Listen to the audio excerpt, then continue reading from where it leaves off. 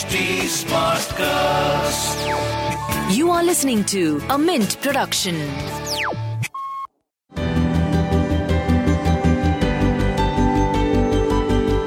Hello and welcome. You're listening to The Sketch. I'm your host, Sruthijith. I'm a Delhi-based journalist and the editor-in-chief of Mint. In India, when we hear the name NatWest, we associate it with one of our great sporting moments. We are taken back to the sweet memories of the 2002 NatWest Series final, where India chased down 326 runs, the biggest ODI target in its history till then, to defeat Nasir Hussain's England.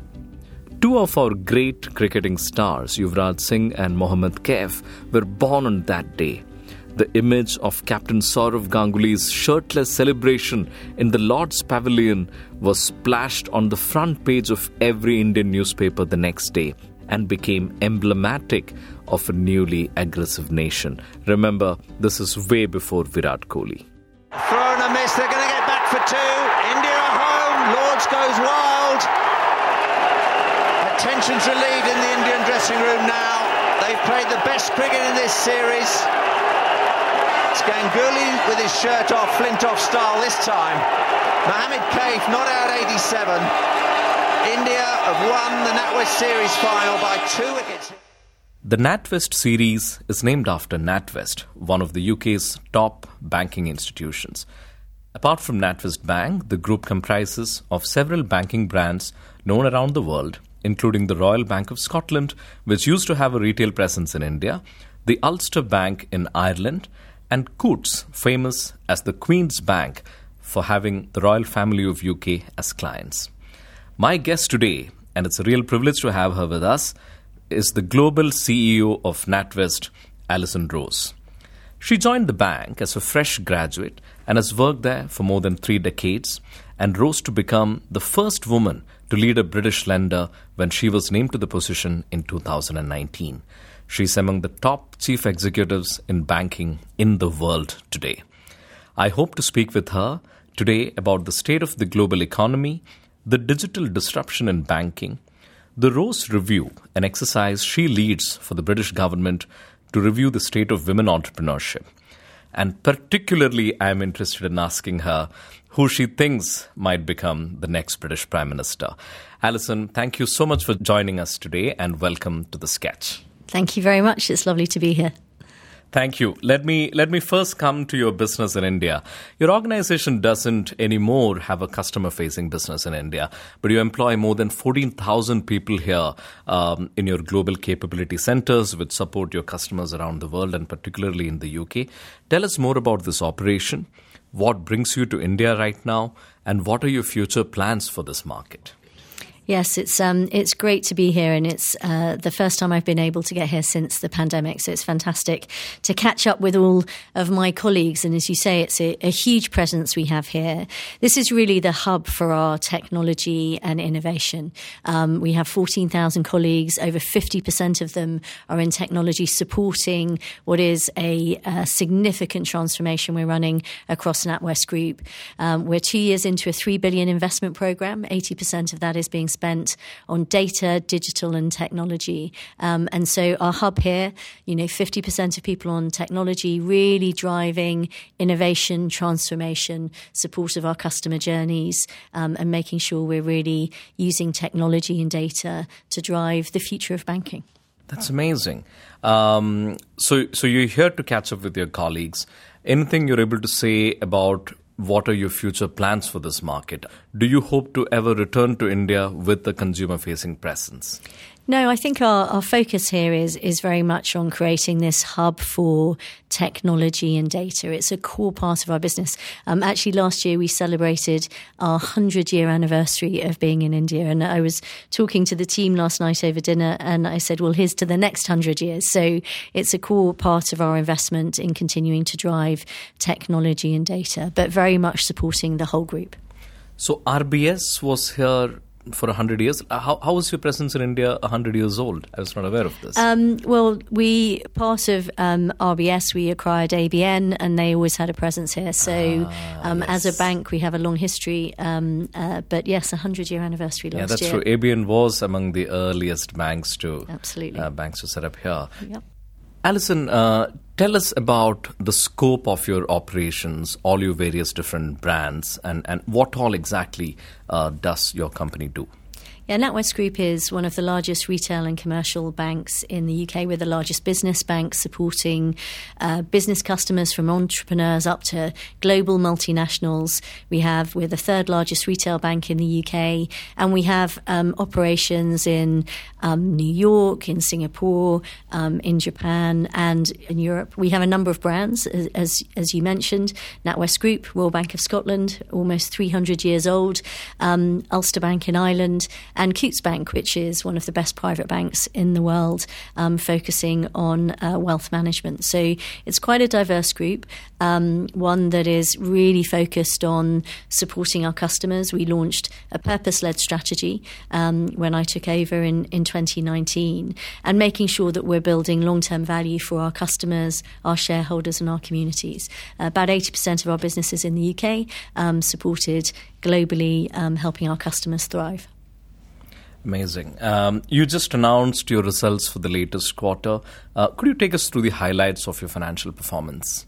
Yeah, very strong financial performance. We announced 2.8 billion of operating profits, a 16% increase in income, and our core Tier 1 ratio, one of the strongest in Europe, at around 15%. So really continuing delivering good performance. We're a safe, stable bank. We're a growing bank, growing in lots of areas, good improvements in customer performance, and making sure that we're a critical part of supporting the economy and our customers through whatever the times are ahead. But we were really pleased with the results. They continue to show strong momentum as we continue our transformation.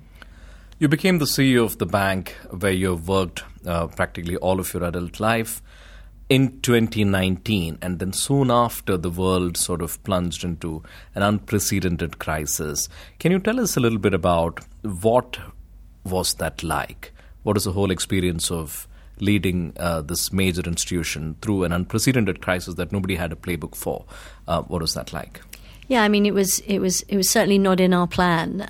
I stood up on February the 14th in 2020 and announced our new purpose-led strategy and vision for the bank. And 2 weeks later was, putting the whole bank into lockdown and asking, 50 to 60,000 colleagues to work from home. I think, really unprecedented crisis, global health pandemic, which obviously had devastating effects around the world. And so getting the organisation to pivot to working remotely, to continue to support our customers, to make sure that we could continue to support the economy during that time was clearly challenging.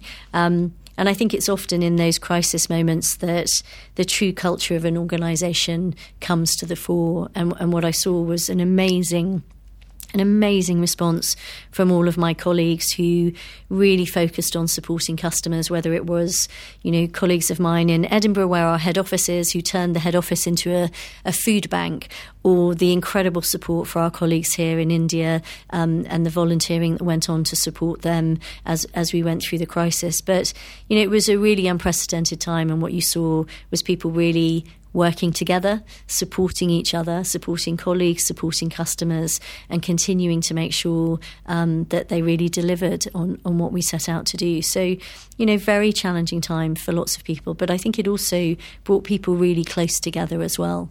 Everybody's experience during that period was very different. For some people, were working remotely was a really life-affirming moment, and for others it was terribly isolating.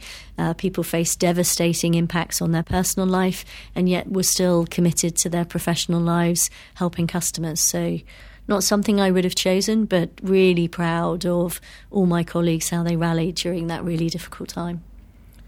And, when such a thing happens, when you have to shift practically overnight to working from home, in a large operation like yours, with a lot of sensitive areas, trading, a lot of emphasis on security, digital security, ring fencing certain operations, firewalls, Did you then have to get involved in operational aspects of the bank more than you might have expected to when you took over as CEO? Yeah, absolutely. I mean, the priority was keeping the bank safe and secure, protecting our customers during that time. So very, very heavily involved in the operational side. And, that's where plans around incident management come into place. So our security team, worked really closely to make sure technology was deployed to everyone, that we could work effectively from home but still securely. So there were lots of decisions being made on a very rapid basis in order to make sure that we could protect people and continue to serve people and work in a very different way. So it was a very, very intense period. And, certainly running a bank from, your office at home and as it was in my case, my dining room table, was a different experience. And leading a major multi-billion-dollar financial institution from your dining table. From my dining table, as well as helping my children do their lessons online. I mean, it was certainly different. Right. But, great colleagues and really rose to the challenge. And I think in those circumstances, you have to prioritise what's the most important, work together and make sure that you're really available in order to make those really, really rapid decisions with as much information as you can. Mm-hmm. Tell us a little bit about the role that your technology backbone that is based out of India might have played in that transition, because you might have needed VPNs, all kinds of very quick transition into a remote working environment. What can you tell us about the role that your colleagues in India played? Yeah, colleagues in India played an enormous role. We would not have been able to run the bank had our technology infrastructure and teams been able to support all of our colleagues to be able to work remotely.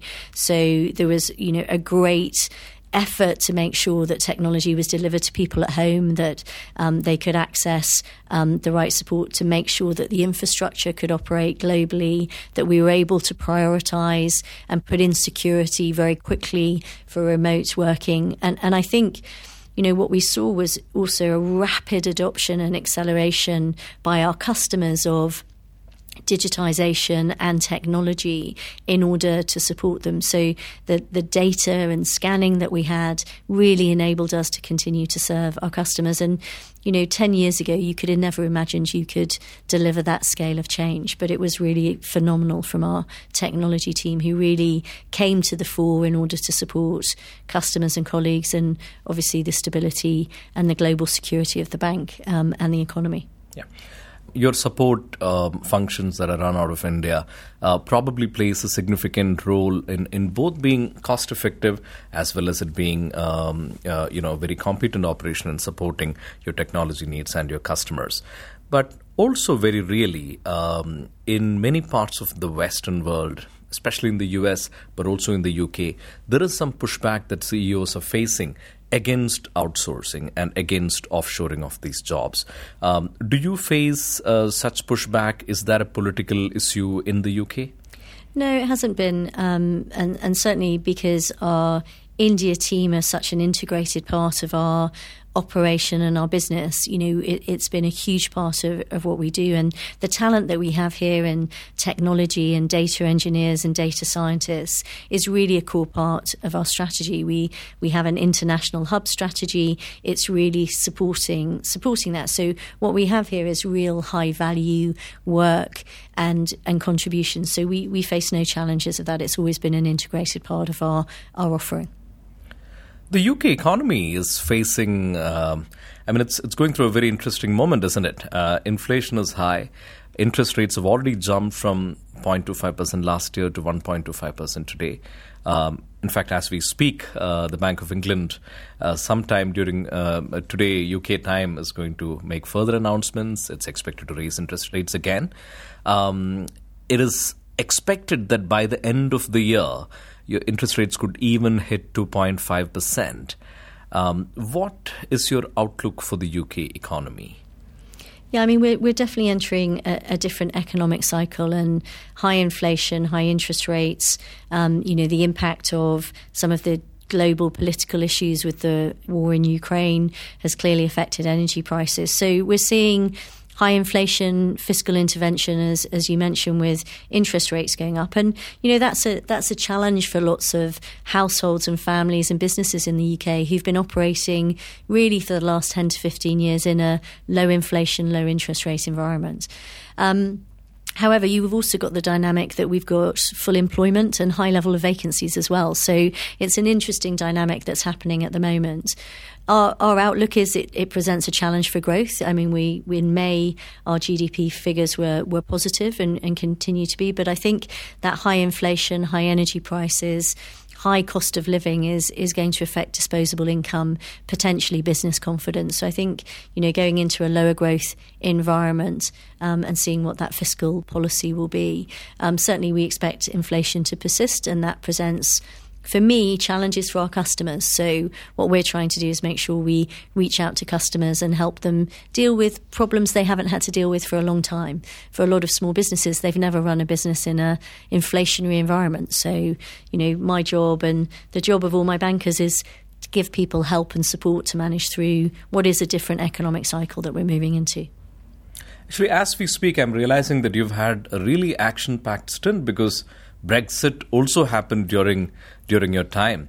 Talk through us perhaps a little bit about what was that like and how did it impact your business and what kind of adjustments you had to make in your operations subsequently. Yeah, it's definitely been a full agenda for me as the CEO.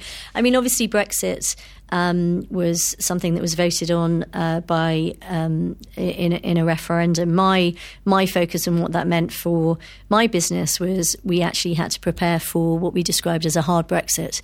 And there was a real challenge to get people to think and businesses to think about what impact that potentially had for trade volumes. We as banks had to make sure that we were prepared for the loss of licenses if that happened. We have European operations as well, and making sure we could still operate. So a lot of planning and making sure we could support customers through that transition.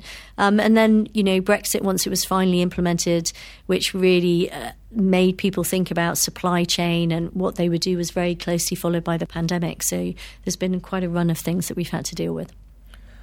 To go back, Alison, to the present economic moment in the UK, you probably talk to a lot of CEOs. You have close relations with a lot of top UK business leaders who are both your customers, but also otherwise, I'm sure they seek your counsel on various matters. What is the mood like, and what are their top anxieties at this point? Yeah, I mean, it really varies. When I talk to businesses from very small to very large up and down the country, it really is, being able to plan and deal with what this will mean for their business, whether it is their supply chain, whether it is their input costs, how they will cope with rising energy costs and what that will mean for their business model. One of the biggest challenges that lots of business owners talk to me about is access to skills and labour. Particularly in a world that is changing so rapidly, that is a challenge. And also how long inflation will persist, what the outlook for interest rates is going to be. So, those are generally the issues that we're talking about, and how you navigate that economic cycle. It's a very interesting dynamic because there's lots of liquidity still sitting in the system, whether that's on personal household balance sheets or business balance sheets. There was a lot of stimulus from quantitative easing and from the government support that was put in place as a result of the pandemic. So a lot of businesses are sitting with healthy balance sheets, but uncertainty about the future and the outlook, and decisions of when they invest and how they invest are clearly challenges. So I try and spend a lot of my time talking to business owners, to key stakeholders, to key partners and charity organisations so that we can provide the right support at the right time. The US economy, the largest in the world, is already in a technical recession. Is the global economy staring at a recession? I think we're definitely looking at lower growth, and I think clearly the geopolitical issues are having an impact. Energy security is now a big conversation that a lot of people are dealing with at the same time as, we're grappling with the climate emergency. And I think you are seeing, different shifts happening across the global economy. certainly when I look at the UK, I see a lower growth environment, but I think there are dynamics which are also positive around full employment and high levels of liquidity. So, whether it is a recession or a lower growth or, a faster recovery, I think it's too early to say at this point. On energy security, has it been a strategic error for Europe to not secure their energy interests sooner and be caught out in this kind of a manner, to be so dependent on Russia, with whom it's been quite clear for a while now that ties could deteriorate pretty rapidly with the kind of leadership that Russia has, and with the kind of none of this is that new. But it appears now that nobody really, ring-fenced their interests and secured their energy pipelines, and is now caught out in quite a bad way.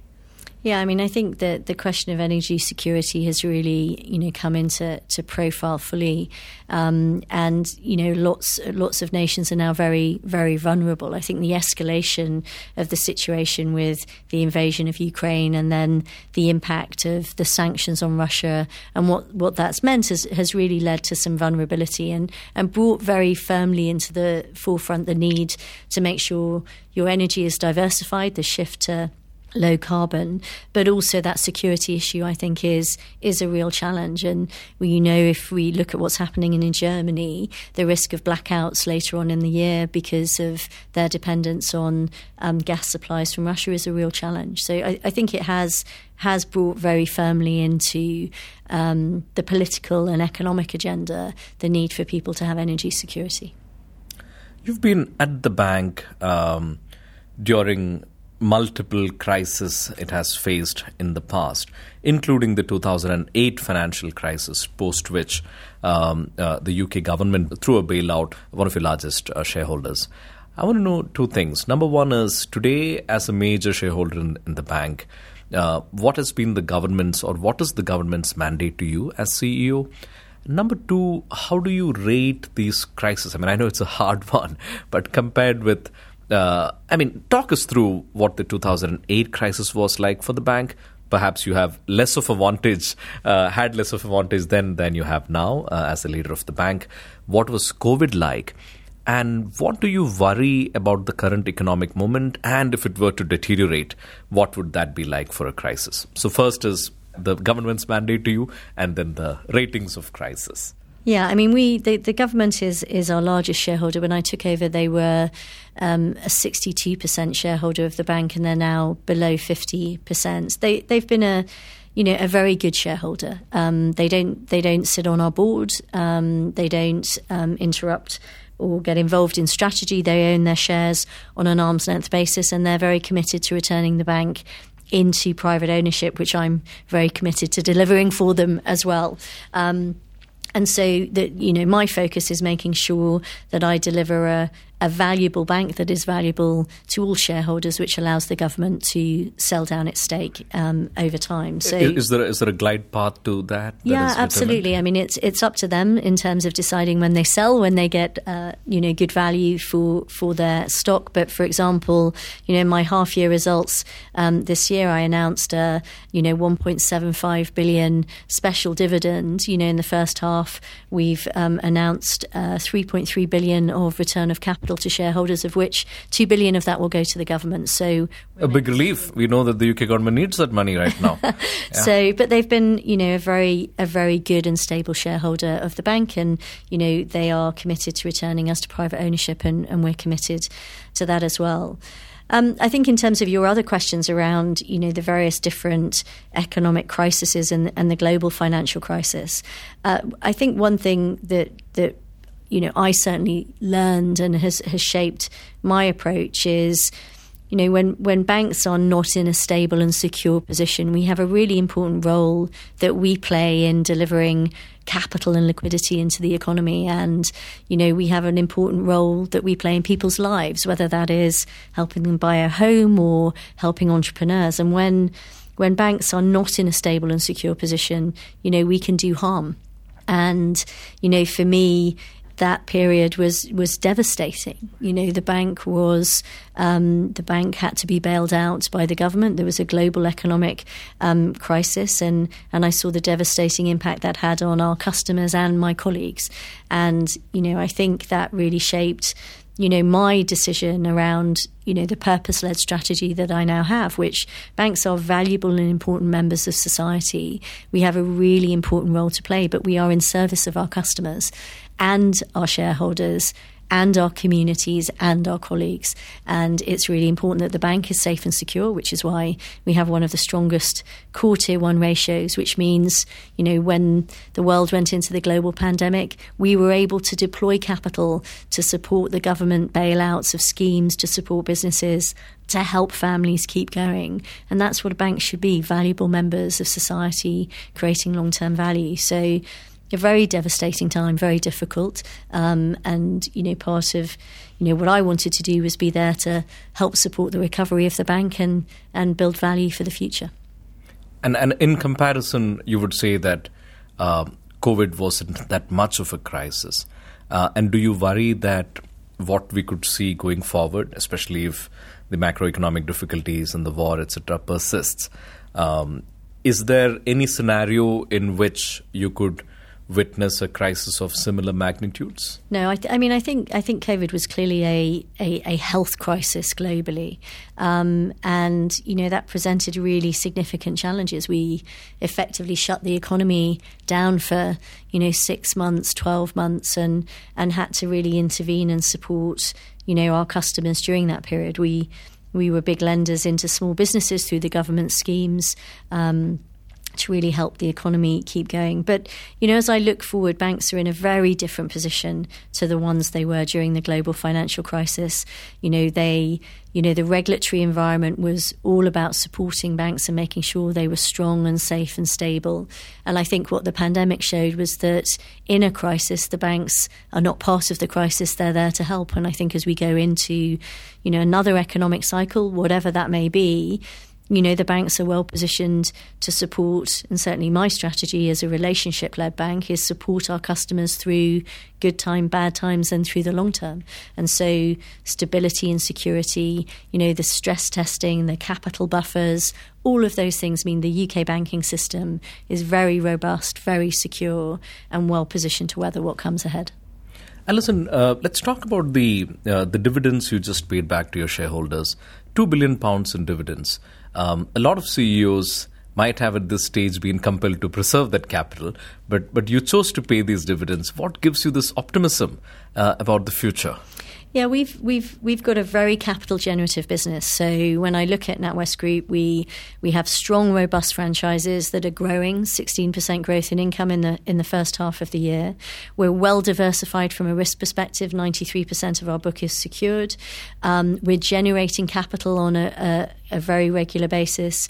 We have excess capital that we're investing in growth 2 years into a $3 billion investment plan, and I still have excess capital beyond that. So, making sure as I build the bank and invest in the bank, I have sufficient capital to share with shareholders, to invest in the business, which makes a better experience for my customers, and capital generative business and robust levels of capital so I can withstand, stresses ahead.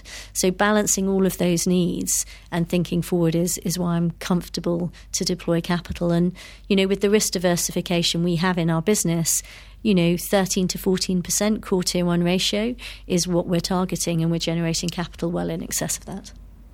That's amazing. Two other major themes that I want to cover in this conversation, and we'll go sequentially. First, I want to talk about digital disruption, the changing nature of relationship between the customer and the bank. And I think when you talked about the financial crisis, your passion for banking as an enterprise really shone through. So I want to talk about the evolving relationship between the customer and the bank, digital disruption, fintechs, all of that. And then I want to come to one of the areas that is close to your heart, which is diversity, inclusion, supporting female entrepreneurs, and ESG-related themes. Let me come to fintech and digital disruption first. One of the one of my favorite comments on the rise of fintech that I encountered on Twitter was that the entire fintech industry is a consequence of the failure of banks to hire good graphics designers. Okay. It's certainly facetious, but is there an element of truth at the heart of it? Well, look, I think the rise of fintech is really exciting. You're seeing new innovation, new technology, a much more customer-focused way of dealing with customers. And I think it has, made big banks and, the industry really raise their game. And I think that's really good. That's for the benefit of customers. I look at a lot of fintechs and, I see how they interact with their customers in a much more connected and human way. And we really learn from that. And I take the view that fintechs are competitors and partners, and we increasingly partner with fintechs, and some of their great ideas that they have are helping us innovate. So I think it's a sign of development of technology, but also more competition and more support for customers. And the more choice customers have, the better. So I relish the opportunity to learn, to compete and partner with fintechs. But you're also, from what I know, very committed to keeping the bank as a super digitally friendly. Tell us about some of your initiatives in that regard. Yeah, absolutely. I think we describe ourselves as a digital bank for a relationship age, and that's really important. What we're seeing is really rapid adoption of digitization, and so we're investing very significantly in digitizing our experience, our customer journeys, using technology and innovation, using data to help personalize the approach for customers. And NatWest is a huge bank, but when I look at our retail bank, 60% of our customers are entirely digital. So we really are truly a digital bank. And 80 to 90% of our customers' needs are met digitally. And this shows the really rapid adoption of digital and the way customers want to interact and do their business with us. So we're investing in not just, we have one of the best mobile apps in the market, but we're also investing in our end-to-end processes. So banking should be seamless and a great experience for customers, and using new technologies to enable us to do that. So, a digital bank, that's what we are, supporting a broad range of customers from, the smallest businesses and startups to the most sophisticated, from families and households and people to help them, do banking in the way that enables and empowers their lives. And that's where we're investing a lot of our money. So if banks like yours and if large financial institutions got really, really good at doing digital, will the fintech industry basically disappear? No, because I think there's great innovation happening in the fintech space, and I think that will always continue as customer needs change, as people's behaviours change, and they want to do business in a really different way now. And I think increasingly you can see people wanting to do business on, WhatsApp or TikTok or different platforms or ecosystems, or, there's the metaverse and all these different ways that the world is changing. I think innovation will always continue, and I think that's really inspiring and really exciting. I think the challenge for a lot of fintechs is getting to scale and getting to profitable models. And that's why partnership for us with fintechs is brilliant, because we have, 19 million customers that we, look after every single day, who we're serving. Whereas fintechs have great technology and great service and maybe just, monoline or different elements. And so if we can access our customer base to the great innovations that fintechs have, we can bring the best together. So, one of the key parts of my strategy for the bank is very much a partnership model. I think learning to work with fintechs and bringing the best services in for our customers is the future of banking. Something you said about your retail banking share in digital and digital caught my attention. You said that 60% of your customers in your retail banking operations are digital customers, in the sense that, does that mean they were acquired digitally and they don't have any physical interface with your bank? apart from perhaps ATMs? It means that they are interacting with us entirely digitally. So they will be using the app. They will be, they won't be using our branch, unlikely to be using our call centre. They might be using Cora, which is our chatbot that we have. So all of their interaction is digitally on their mobile, and so no physical interaction at all. And that is a sign of how customers want to interact and do business with us. So they might be taking their mortgage out entirely digitally with us. They might be investing through our Coutts asset management business, where they can invest with NatWest Invest and invest for their family's future, or open their account straight through processing. So it's an entirely digital bank. Alison, younger people today are reviled by many as being financially irresponsible. In your understanding, are younger folks today, younger millennials, Generation X, Z, are they responsible with their money? Are they saving enough, or are they spending too much on eating avocado toasts? Well, I think there is a need to build financial confidence and capability. One of our purpose-led approaches is very much around, building people's financial confidence. And as anyone knows, being confident about your money and being able to plan for the future is really empowering, and it enables people to fulfill their dreams and their aspirations, whatever they may be. So I think we need to do a better job as banks. Certainly I see that as something we should do, which is helping young people learn about money and not be frightened by it, or, still there's a social stigma about talking about wealth or money or getting into debt.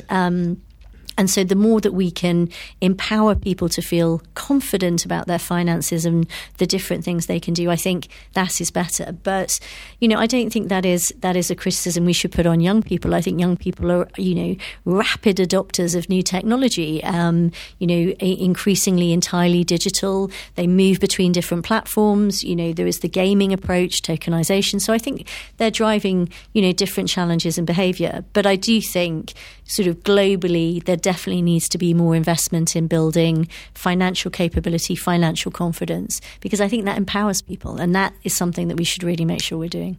Is there any fintech that you've encountered anywhere in the world that has particularly impressed you, where you thought, man, that's really ingenious, that's a marvelous idea?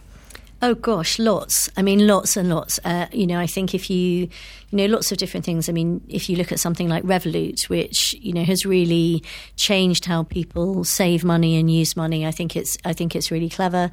Monzo in the UK, has a great customer empathy and experience. So I think there are lots of great examples of where, people are doing amazing things. I think particularly in the payment space, there are some really interesting, innovations and different ways of providing, personalised insights. So, I look at a lot of the fintechs, and there is always something you can learn from them, whether it is a monoline in terms of providing service, or the way in which, they use data to get insight into customers. I think there's a lot to learn both from fintechs and big tech in terms of how they are changing the way customers behave, and also the expectations that customers have. Are you considering buying any of them? Well, we will, buy or partner. We recently made a small acquisition of a fintech called Rooster Money in the UK, which was part of our development of our youth strategy, where we've been increasing our share of the youth market, young people opening accounts, but also, as they grow into students and then young professionals.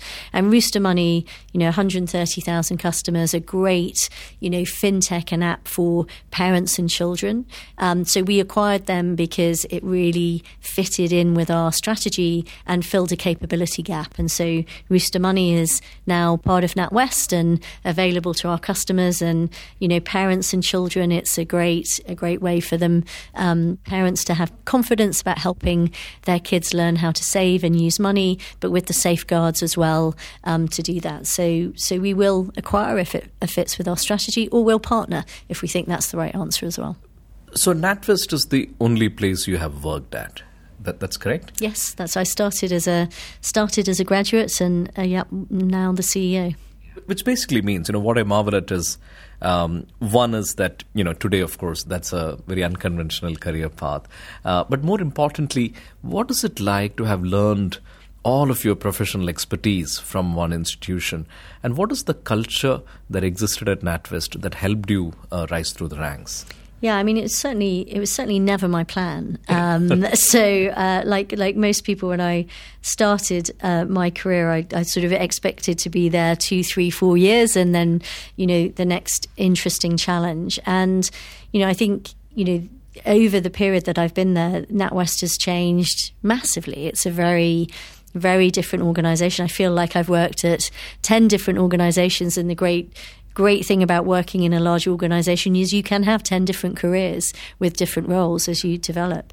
But the culture has been one where it's always been, the opportunity to have another interesting challenge. The culture is very collaborative. It's a great team-based environment.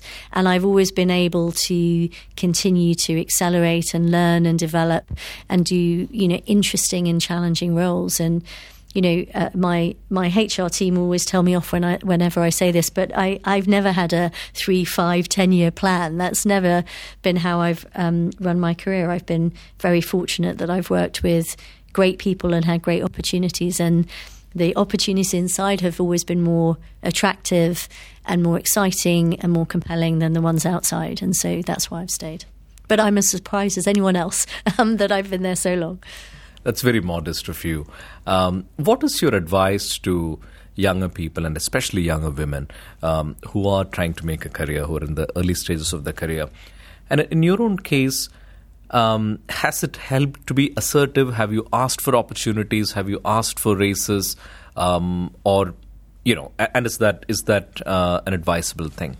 Yeah, the advice I would always give to young women coming into, any role, but particularly into the financial services sector, it is a really exciting place to be. But I would always say, you must always be yourself. It is really, the pressure to conform to a stereotype. There is no stereotype. Be yourself, because you'll be brilliant because of all of those characteristics that make you you. So I would always encourage people to be themselves. I would always encourage them to continue to invest in themselves. I'm always learning. Even, today, I probably know less today than I knew before. So always invest in yourself and learn, and work with, find something you love and work with great people. I mean, that really is the magic formula. You do have to be proactive. There were definitely points early in my career where I would expect someone to notice I was doing great things, and you have to be proactive, and you have to put your hand up. And I certainly at different points in my career have asked the stupid question or gone to find the interesting thing and said, I really like this area, can I come and work here? And you have to take a bit of risk and try new things, and you learn about yourself, and that's how you continually develop. But the most important thing I would say is, go for it. Find something you love and invest in yourself and work with great people, and that really is the magic formula, I think. If an organization manages to be a good workplace for all genders, there is greater value there as well. What are the mistakes companies commonly make in this regard, and what would be your advice to companies and managements to do better in both these regards? Yeah, I think most importantly, you've got to nurture and develop your talent, and the culture of an organisation is really a really important sticking point of why people come to work. And I think particularly today for the younger generation, they want to have meaning and value in the contribution they're making. It's not just about the role and the job. It is about what does this contribute? What am I adding value? And I'm a great believer we spend a lot of time at work, and I want to feel, if I'm spending time at work away from my family, away from my children, that I am making a contribution and adding value. And that underpins, for me, a lot of our purpose-led strategy. People want to feel that the job that they do adds value and also allows them to develop their real potential. And I think employers have to recognise the contribution that they're making. They have to invest and nurture talent from start right the way through. It's not something that you can just do, and create an environment where people can really thrive. And diversity and inclusion is a huge part of that. One of the things as any leader of an organisation that you must avoid at all costs is groupthink. Groupthink is the killer of creativity. What you want is diversity of thought, diversity of talent. You want, if everybody is from the same background, the same religion, the same gender, the same economic environment, you will create a wonderfully reinforcing echo chamber. What you want is that constructive challenge, that diversity of thought. You want your organisation to reflect the society that you work in, your customer base, and therefore investing in developing your talent, and particularly today with the world changing so much, helping people reskill. And, we don't know what the jobs of the future are going to be, but allowing people to make a contribution, allowing them to be completely themselves, and investing their potential means that you create the right culture, the right organisation, and people want to come and work for you, and they can see the value that your organisation is making. So for me, it's all about talent. Right.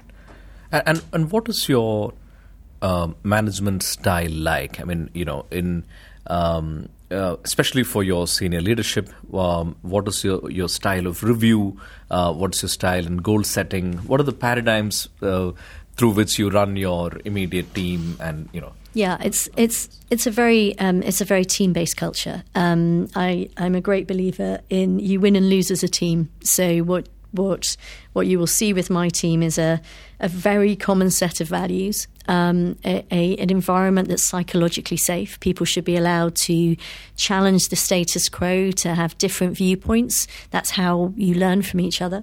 And a very flat structure. One of the great privileges I have is being the CEO, but that is only for a short period of time. At some point I will then hand on to someone else, and my job is to hand it over in a better way than I took it over. That's part of what your contribution should be. But I'm, very clear, with my team, we're driving for outcomes, clear values. We're very clear on what outcomes we want to reach. We're ambitious, so we won't reach all of them. We'll make mistakes as we go. And I think making sure that you create an environment where you foster collaboration, innovation, positive challenge will bring the best out of people, but very clear expectations of outcomes. Tell us about the Rose Review, which is an exercise in figuring out what is the status of or how much backing women entrepreneurs are getting. That's my understanding. But please tell us, what is the exercise? What did you find? And is it an ongoing review process? Yeah, the Rose Review was a piece of research I undertook on behalf of the UK government into female entrepreneurship in the UK. And at NatWest, one of the things that I set up when I was running the commercial bank was free accelerators up and down the country to help entrepreneurs. I think for an entrepreneur starting a business, it's the most difficult thing to do. And actually creating an environment where you can help is really important. What we could see in the UK was that there wasn't enough support for female entrepreneurs. So the government commissioned a report which I led, which looked at what the opportunity was, and it was very much a data-led. We looked around the world, where are the best countries? What is the opportunity? And if we could get parity with best in class, what that would mean.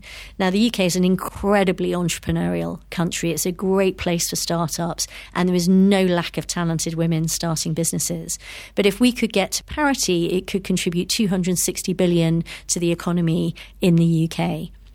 So we then looked at what are the barriers facing female entrepreneurs achieve all their potential. And the report looked into that, and what we found were a number of things. Access and awareness of financing was really critical, particularly equity finance. And the really shocking statistic was only 1% of venture capital money was going to female-led businesses. And there were a number of reasons for that. Access and awareness. Female entrepreneurs have a higher awareness of risk, which can sometimes lead to them asking for less scale-up capital. There were less women starting businesses coming out of school, young women, than there were men. There was a disproportionate burden of parental and family care falling on female entrepreneurs, and a lack of local and relatable role models and mentors that really makes a difference. So we could see all of these barriers. The report recommended interventions, which we have driven, and I continue to drive that, working with the UK government, running a Rose Review board and committing to changes that we make. We now have 138 signatories to the Investing in Women's Code, which represents around £1 trillion. We've seen, more young women starting business than ever before. Last year, there were 140,000 businesses started by women in the UK. 20% of businesses are now run by women, and pleasingly and excitingly, in the 18 to 24-year-old age bracket, young women, we've seen almost an 8 times increase in the number of young women considering entrepreneurship and starting businesses. So there's progress, but there's still a lot to do. And underpinning it is this massive economic contribution, because, of course, entrepreneurs create new businesses, they create jobs, they create new income for the economy. And so having a thriving entrepreneur community is really important. And so all of those who can help should help. So that is very much the work that I'm continuing to drive. Alison, we now live in a world with a lot of consciousness around ESG. Tell us a little bit about what are your bank's initiatives in this regard, and what are the initiatives by other maybe UK businesses that you've been particularly impressed by? Yeah, we've made, ESG is clearly important, and particularly the climate emergency is critical. We've made climate change and climate transition a core part of NatWest Group's strategic priority. We approach it in 3 ways. 1, ending harmful activity. 2, getting our own operations in order. And 3, funding and financing the transition. So I've committed to halve the emissions from our financing on our balance sheet over the next decade, and committed 100 billion of financing to funding and financing the transition, of which we've already funded 20 billion of that. So I think it's really important that we're talking about a global rewiring of the economy into a low-carbon economy. That's going to require extensive collaboration across public and private sector between developed and developing nations at the political and economic level. So I sit on a number of policy groups globally to help drive that. NatWest was the sponsor of COP26.